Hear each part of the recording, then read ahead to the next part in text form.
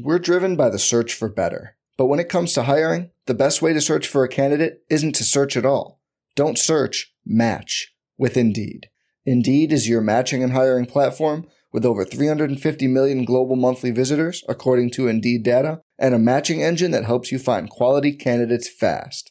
Leveraging over 140 million qualifications and preferences every day, Indeed's matching engine is constantly learning from your preferences. Join more than 3.5 million businesses worldwide that use Indeed to hire great talent fast. And listeners of this show will get a $75 sponsored job credit to get your jobs more visibility at Indeed.com/Blue Wire. Just go to Indeed.com/Blue Wire right now and support our show by saying you heard about Indeed on this podcast.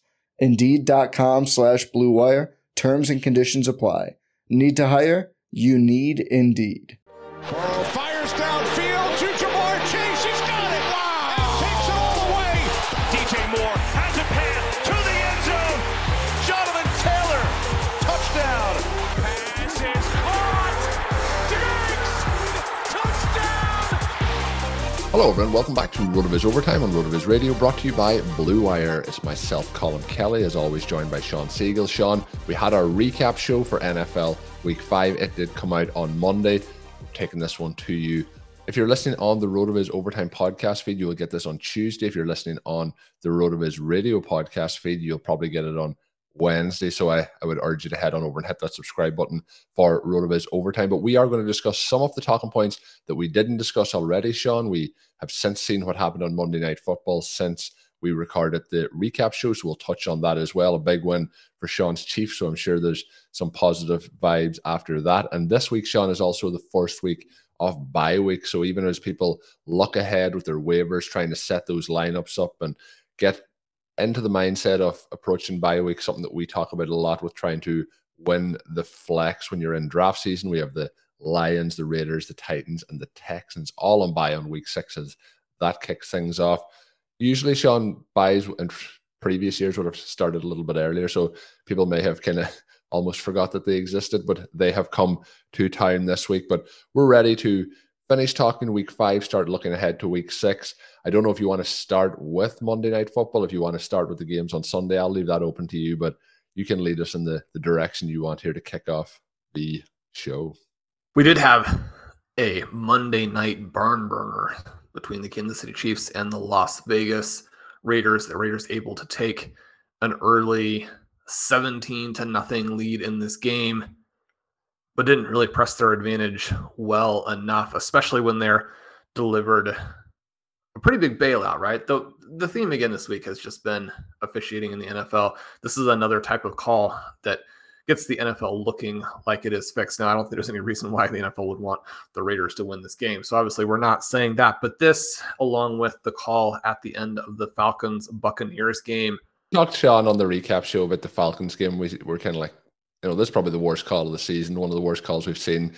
It was probably about, 15 hours later, we see a call that was even a lot worse than that one.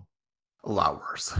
And people are calling for official review of penalties. And since penalties have such a big influence on how these games turn out, the leverage is so huge, I think that would probably be a positive. One of the elements that you find here, and something that we've been arguing for on the show, is at the very least, we would prefer to have fewer phantom penalties. Penalties where the offense or the defense, whichever one that it is, I mean, you need to be able to see the penalty clearly before you call it.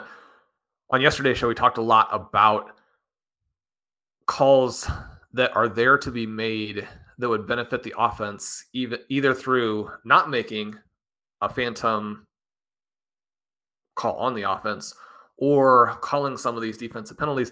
One of the things that's tricky, I mean, the pass interference is going to always be just such a judgment call, such a fast call. One of the last night was one where the ball is wildly underthrown, not even much contact as Devontae Adams comes back through the defensive back until after the ball has basically already hit the defender and is down.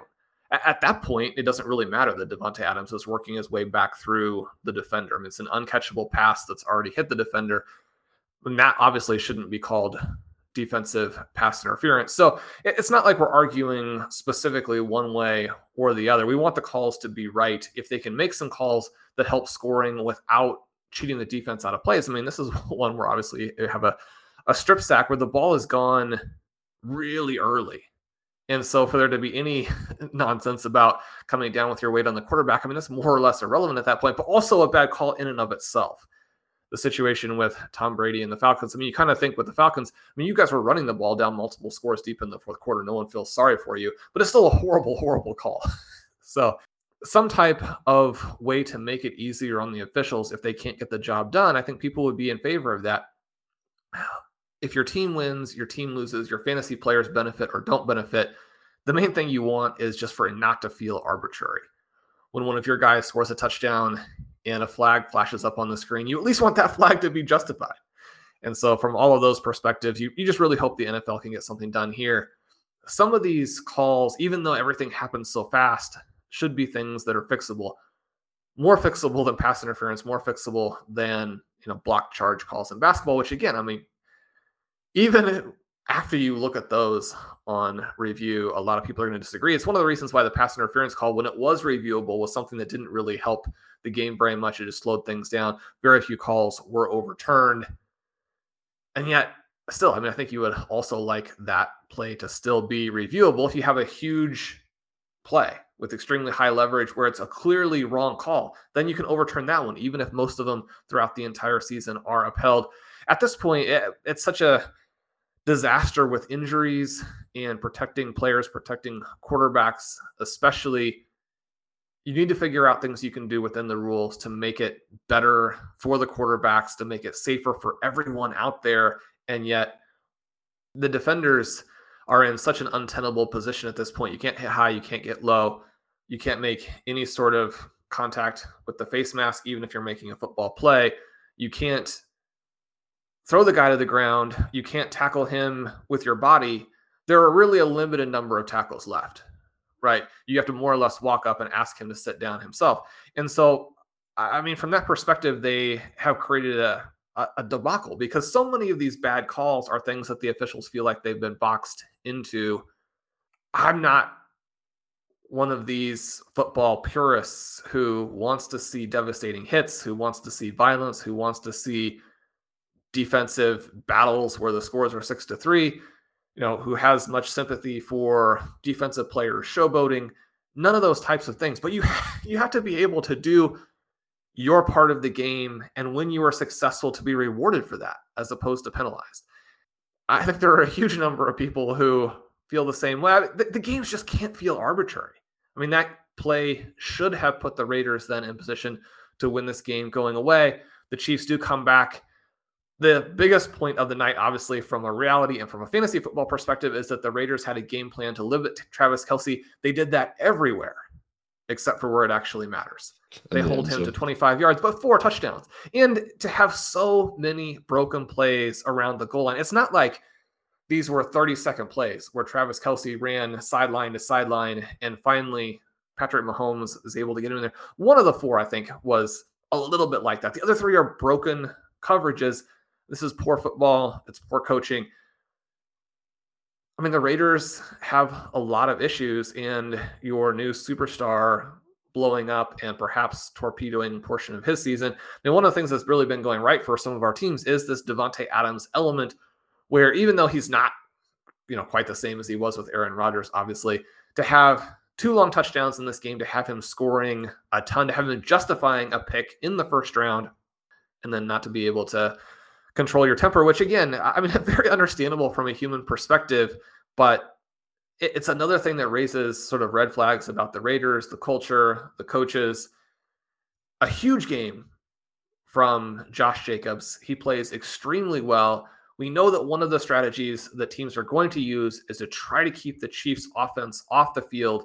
And yet again, what you see here is they're able to go out, they're able to score 30 points. Mostly what the Raiders have done is to not give themselves enough opportunities to not score when they needed to not bury this Chiefs team.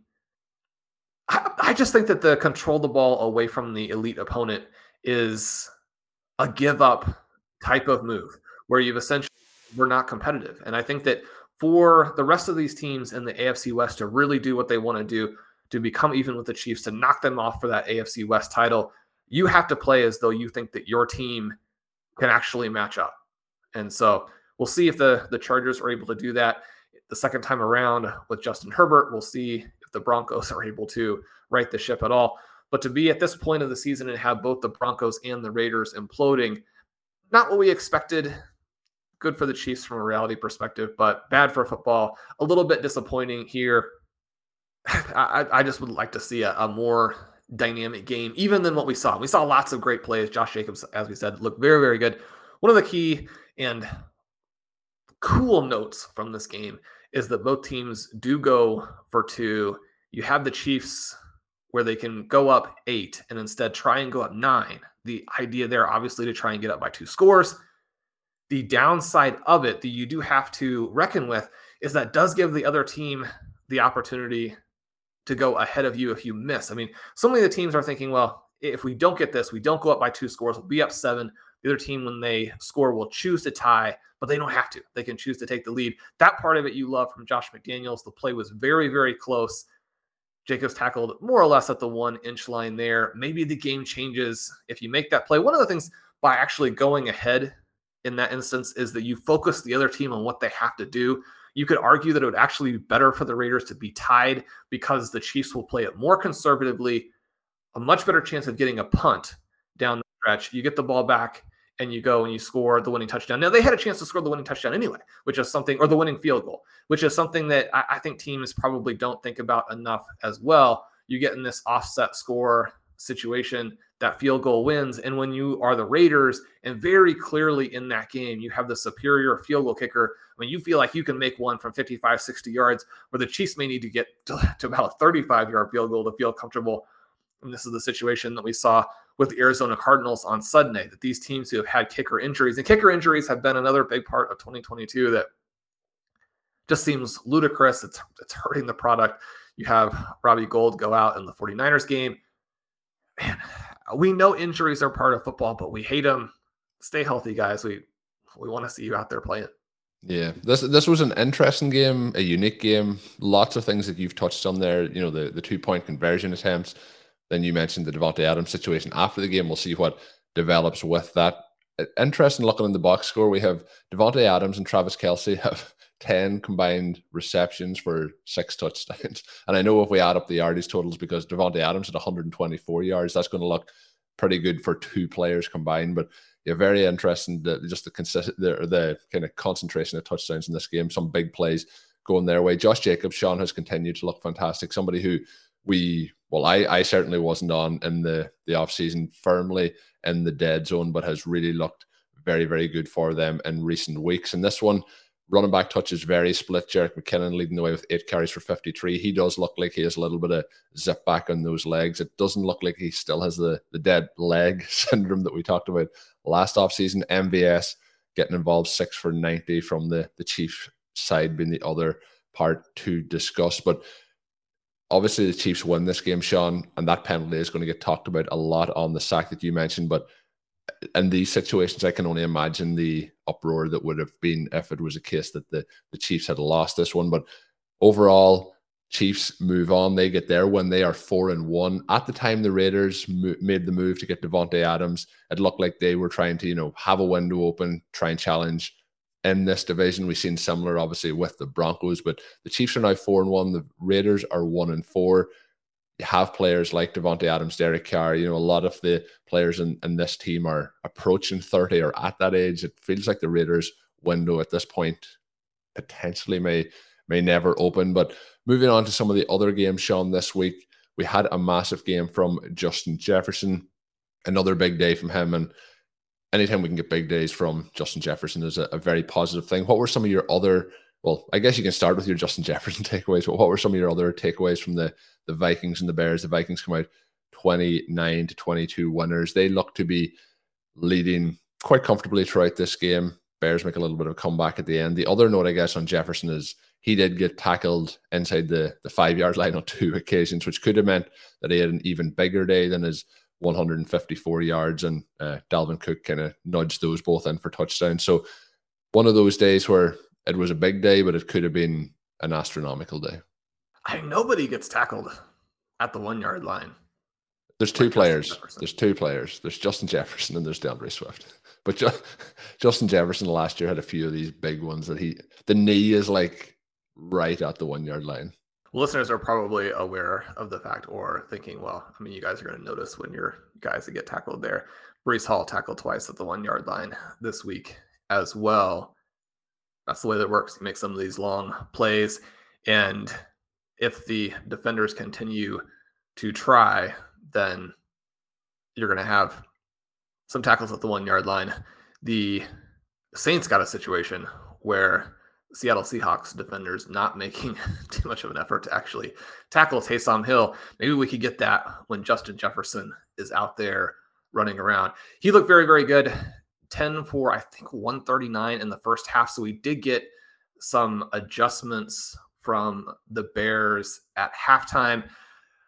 A lot of times you're going to see these games really move from one point to the other, maybe at the half, and think, okay, well, one team was a lot better with the halftime adjustments than the other.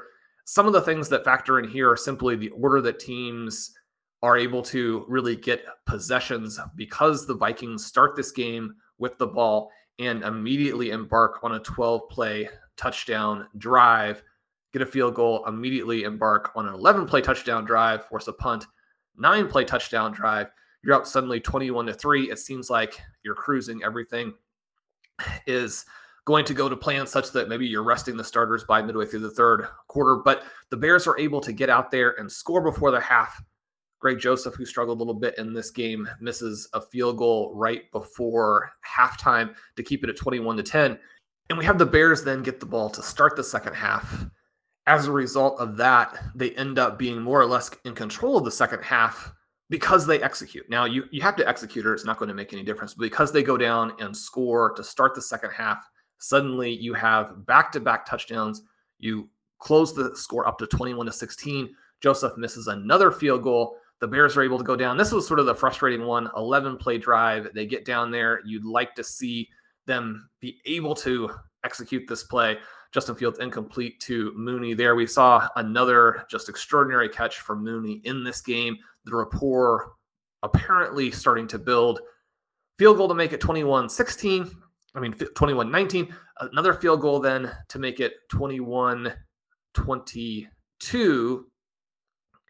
And after the 21-3 start from the Vikings, suddenly the resurgent Chicago Bears are in the lead. Unfortunately, or fortunately, depending on which direction you're looking at this from, the Vikings then do rally behind Kirk Cousins, who played well in this game, believe completed his first 17 passes. Again, a tale of two halves here. A 17-play drive, score a touchdown, also execute the 2-point conversion. That is a Justin Jefferson play there. They go up 29-22. The Bears again rallying, appearing to go down, but as they cross midfield, the ball is wrestled away from Smith-Marset. Too bad, I think, because we're starting to see the Bears do some things and Justin Fields do some things. He also had a 50-yard touchdown run that was called back due to penalty. When he has the ball in his hands, he looks absolutely electric at this point.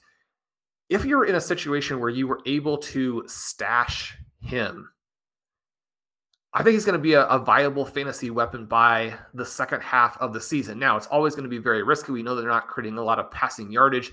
Anytime that you have that, there's an extremely low floor, and the low floor is not what you want from a high-scoring position like quarterback. But he does throw for 208 here, averages just under 10 yards per attempt.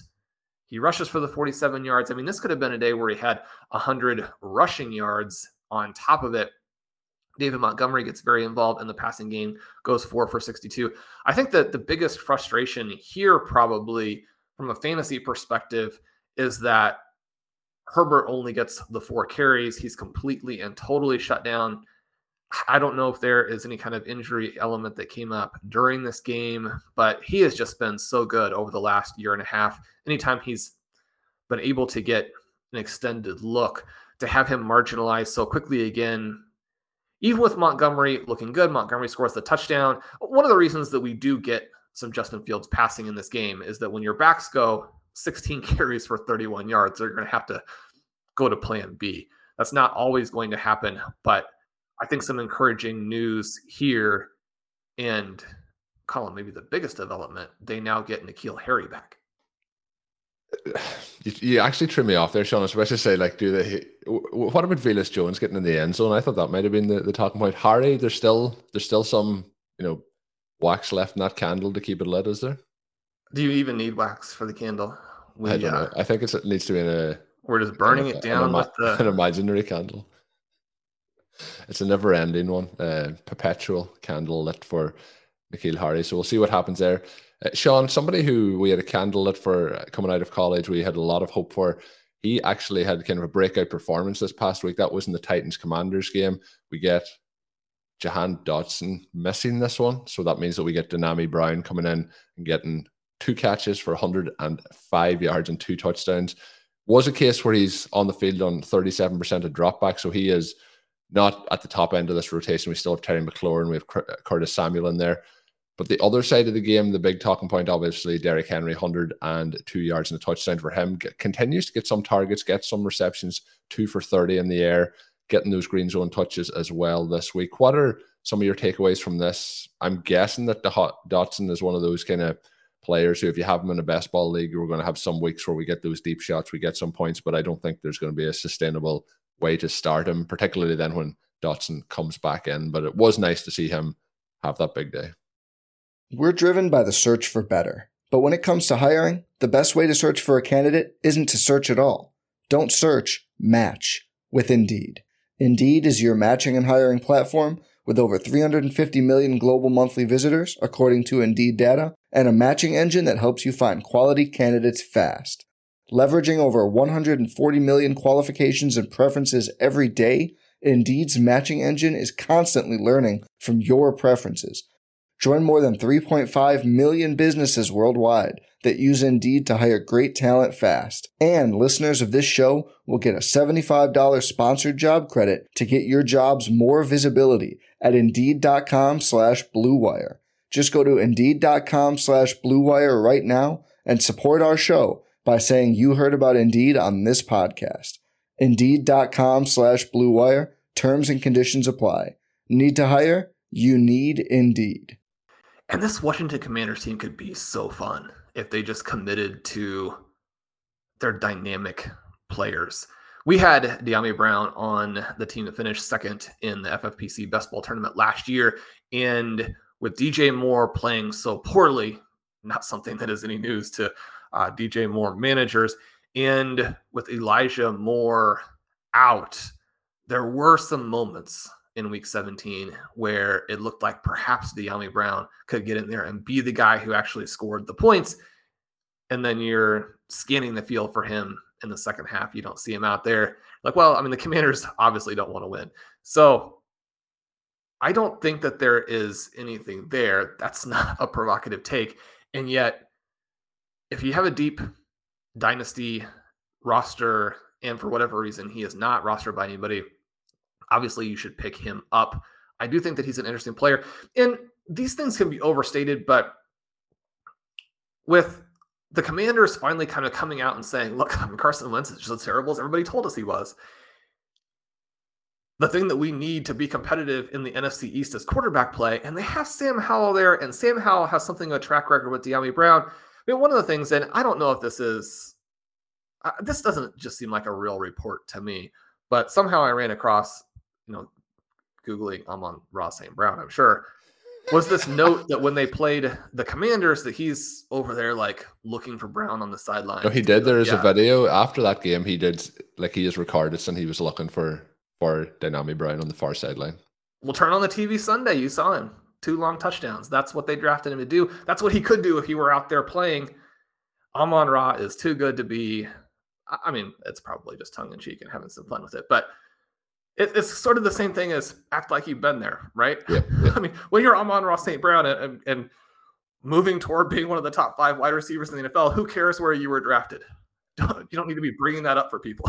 He obviously has a big week this week, De'Ami Brown. When we're talking about all these Browns, we have to make sure we're pointing out the right one. But it is a case that I'm sure when Amon-Ra St. Brown talked after that big game, being like, I was looking on the sideline for Denami Brown. There's a lot of people out there who probably aren't as into the team depth charts as we are, Sean, and they're wondering, who is he talking about? So, like, usually he's given a lot of free publicity there to Denami. Like, why are you scanning for a non-NFL player? I mean, Brown is watching the games this weekend, and it's like, I was looking for Amon-Ra. Where is he? Where is he? He didn't show up on Red Zone this week, Sean. Anyway, that's for sure. Derrick Henry on the other side, I think Derrick Henry is back to 100% Derrick Henry. Probably not much to add other than Derrick Henry's doing Derrick Henry things.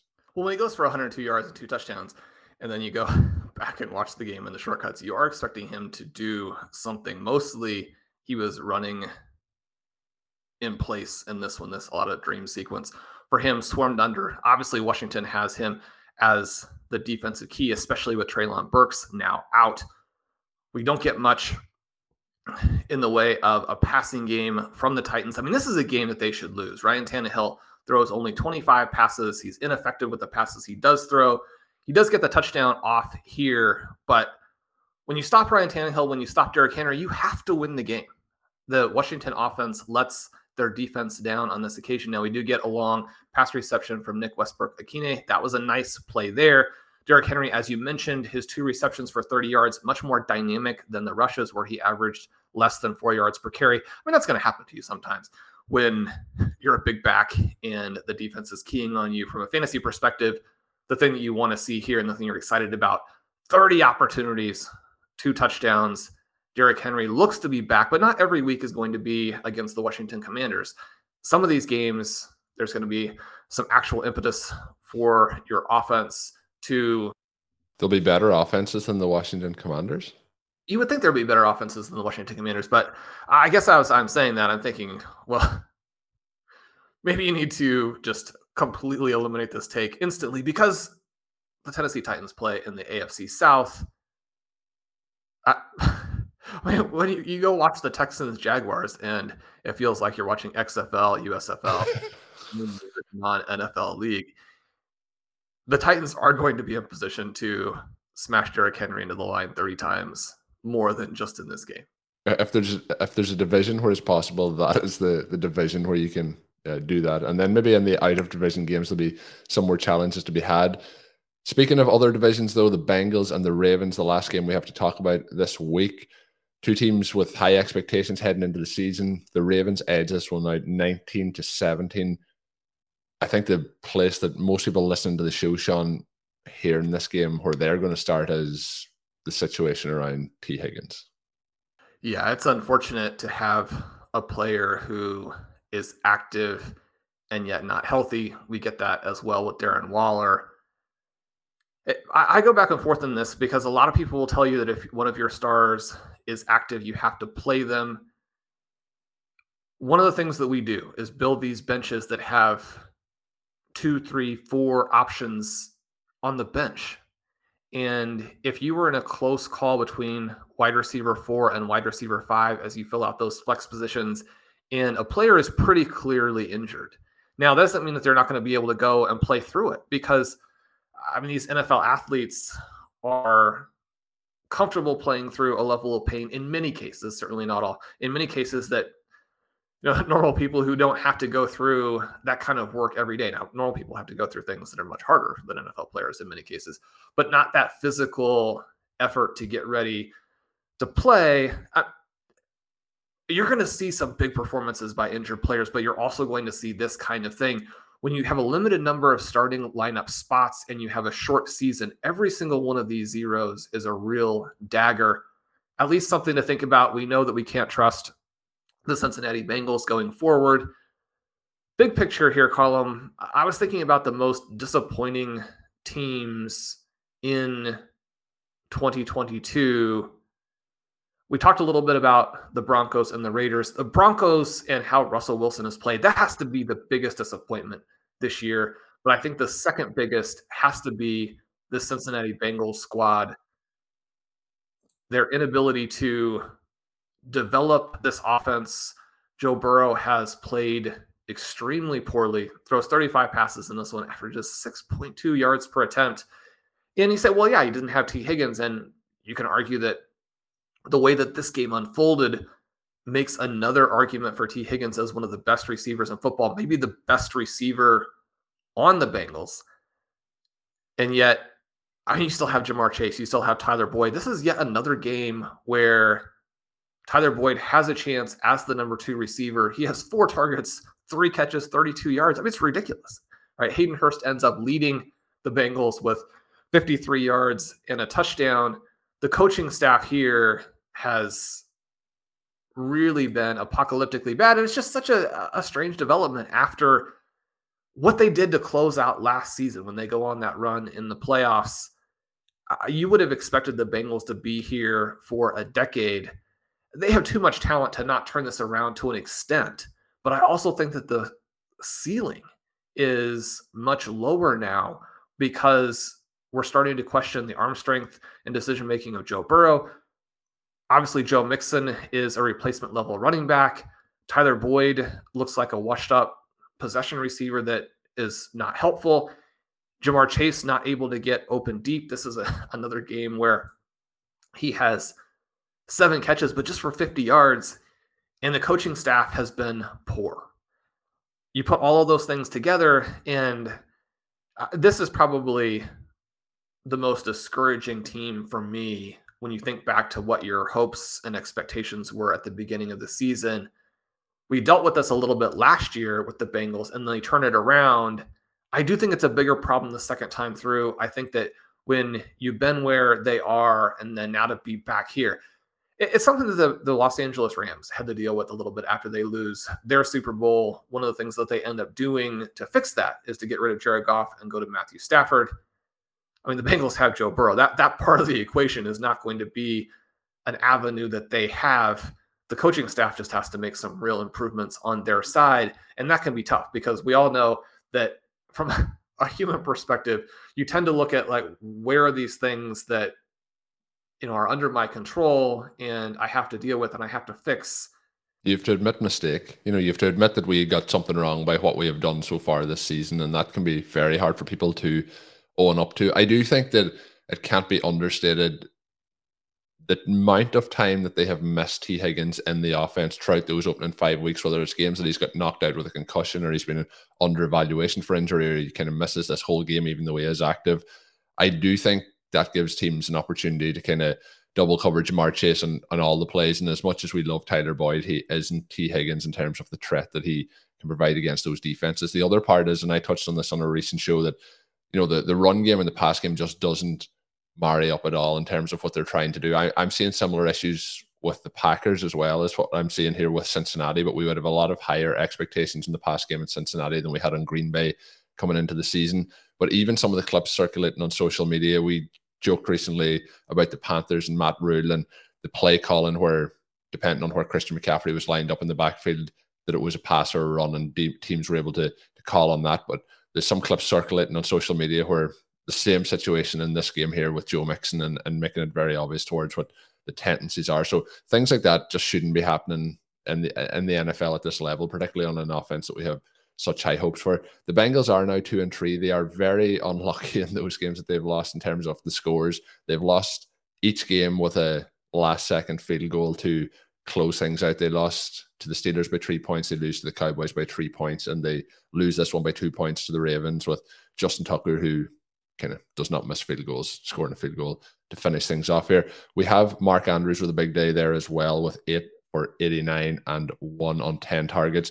Devin Duvernay continues to get use in this offense. We didn't have Rashad Bateman, but he goes 5 for 54 on 7. So particularly people who have him in best ball leagues and don't have to decide where to start him, he's had a hot start to the season from that perspective.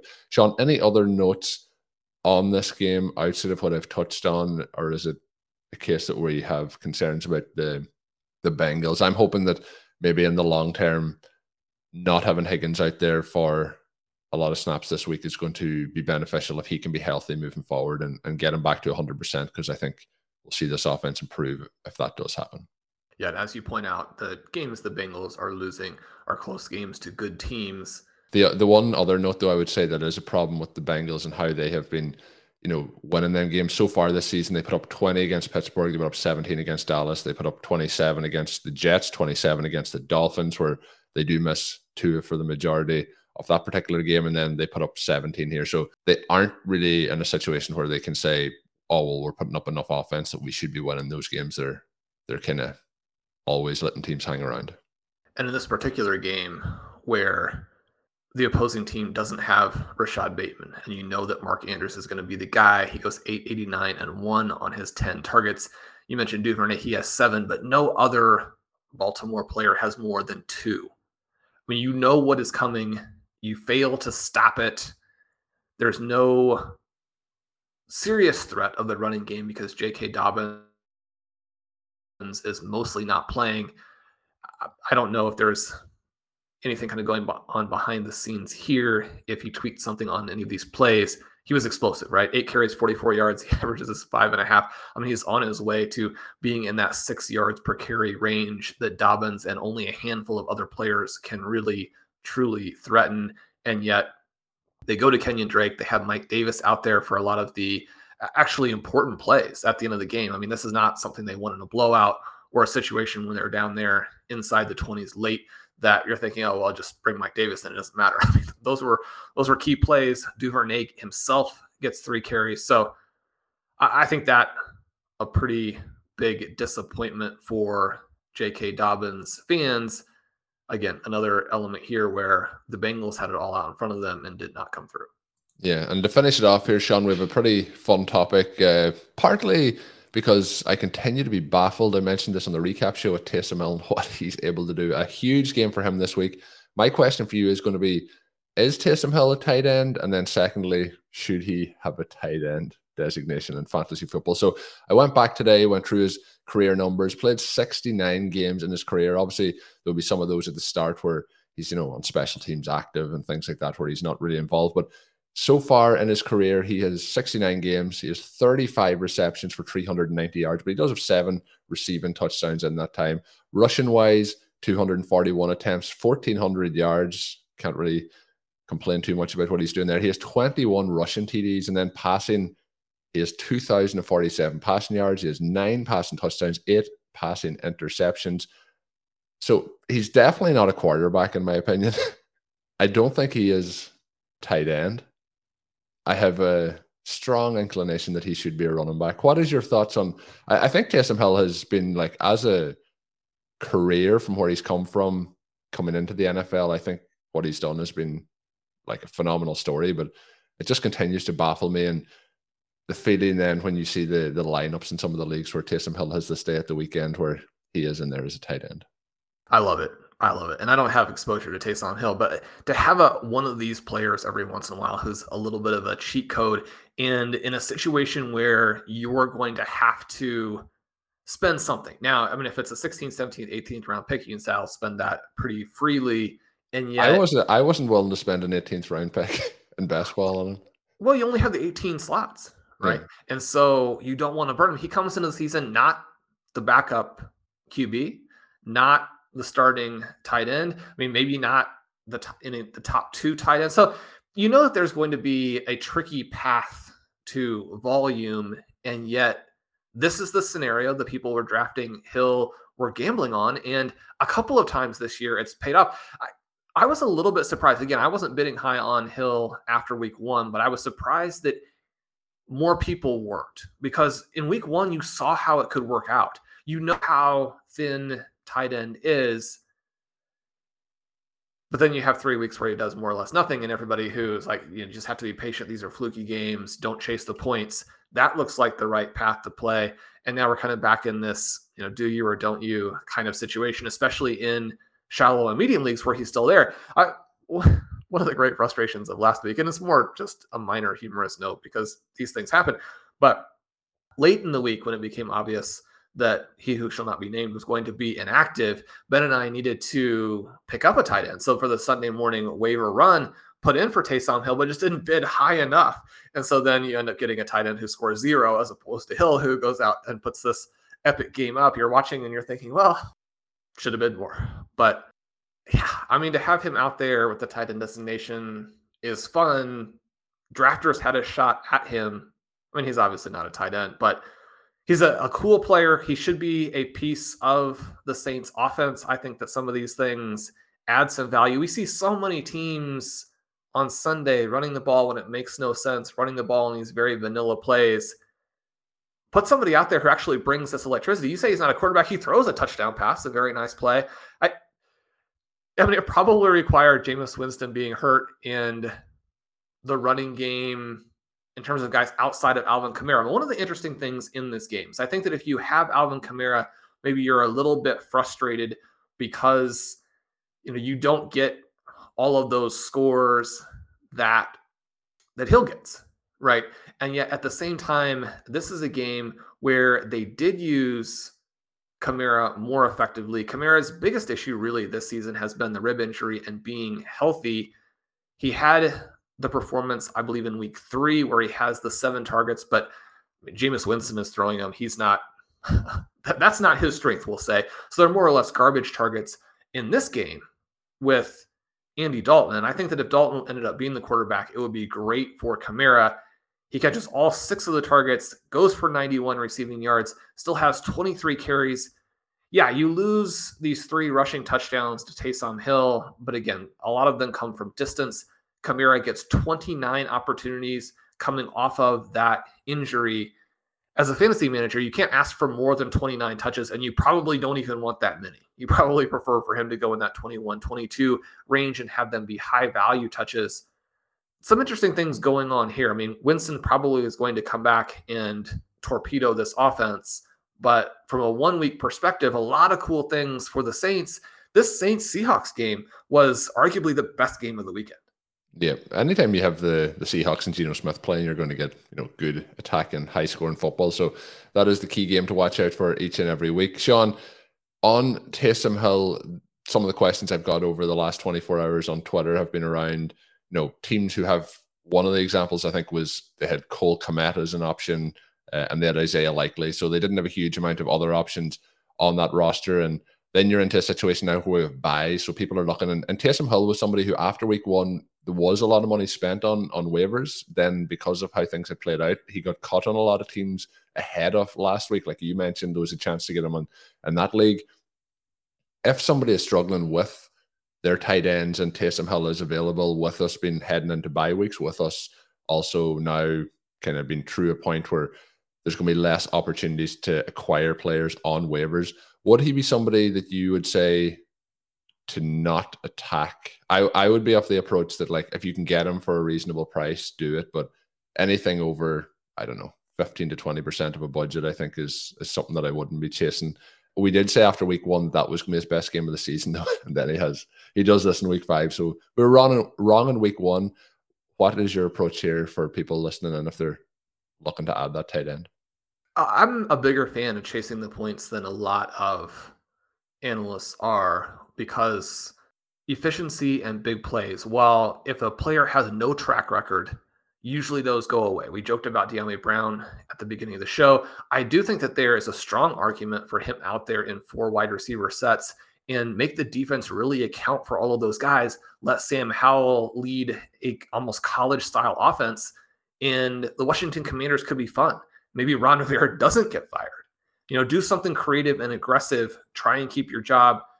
But I mean, in all likelihood, Brown is going to fade back into the ether. I mean, Taysom Hill has been a good player for a long time. It's mostly a matter of how do the Saints want to move going forward. And I think that once you have a game like this where it very clearly worked and it puts stress on defenses in ways they're going to have a hard time accounting for, and when you have Jameis Winston and Andy Dalton as your quarterbacks, I think it makes a lot of sense to go out there, especially if you're in a first-come, first-served system to where you actually can't run out of waiver moves. Maybe you run out of the situation where you can outbid people. But if you need to score some points at tight end, don't just sit there for a month and continue to put up 1-2-0, that type of thing. Go after it. Have a gutsy move to try and win your league. They're not all going to work. And you have to be okay making some mistakes or making some moves that don't pan out. You can't sit back and say, everything that I do is going to work, or else I think that I'm not a good fantasy player. I don't know what I'm doing. I don't want to have the mistakes in there. My experience, and that's mostly what I can speak to from a waivers perspective, is that the more aggressive that you are, the more often that you run out of money early and can't make moves late, but also that you have league-changing and league-winning acquisitions. And then you do win your league. And that's the goal. The goal isn't to finish in the middle. The goal is to win. When you originally started that out, I thought you were going to ask if the Bears and the Ravens need to, hand off to Likely, needed to have Cole Kmet out there throwing touchdown passes. That wasn't the direction. No, but anything we can get to get Cole Kmet some more fantasy points. And this week wasn't his worst week of the season, but we would take that if we can get those rushing yards in there. We'll see though. We'll see. But Taysom Hill, what a week! I'm mesmerized by what he's been able to achieve and have another massive week. And I'm sure anyone who has Alvin Kamara, like you mentioned, on their roster, Sean, aren't feeling as positive as we are. They probably feel more like our conversation earlier with Justin Jefferson losing out on those potential touchdowns to Dalvin Cook. But that is going to take us to the end of today's show. A pretty fun topic I thought to finish things off on. If you're signed up for RotoViz NFL Pass over at rotoviz.com, you can use the code RVRadio2022 at checkout to save yourself 10% while signing up. A lot of the information we talked about early in today's show is in Sean's recap piece that went up on Monday. So if you're checking that out or you want to check it out, you can get yourself a 10% discount with that code. Once again, it is RVRadio2022.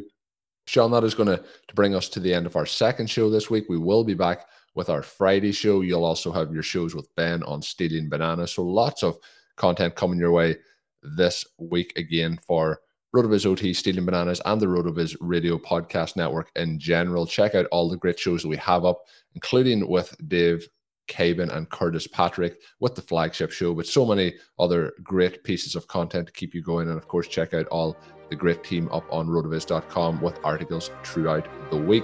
But until we are back with that show, have a good one. Thank you for listening to Overtime on RotoViz Radio. Please rate and review the RotoViz Radio podcast on iTunes or your favorite podcast app. You can contact us via email at rotovizradio@gmail.com. Follow us on Twitter at RotoViz Radio. And remember, you can always support the pod by subscribing to RotoViz with a discount through the RotoViz Radio homepage, rotoviz.com/podcast.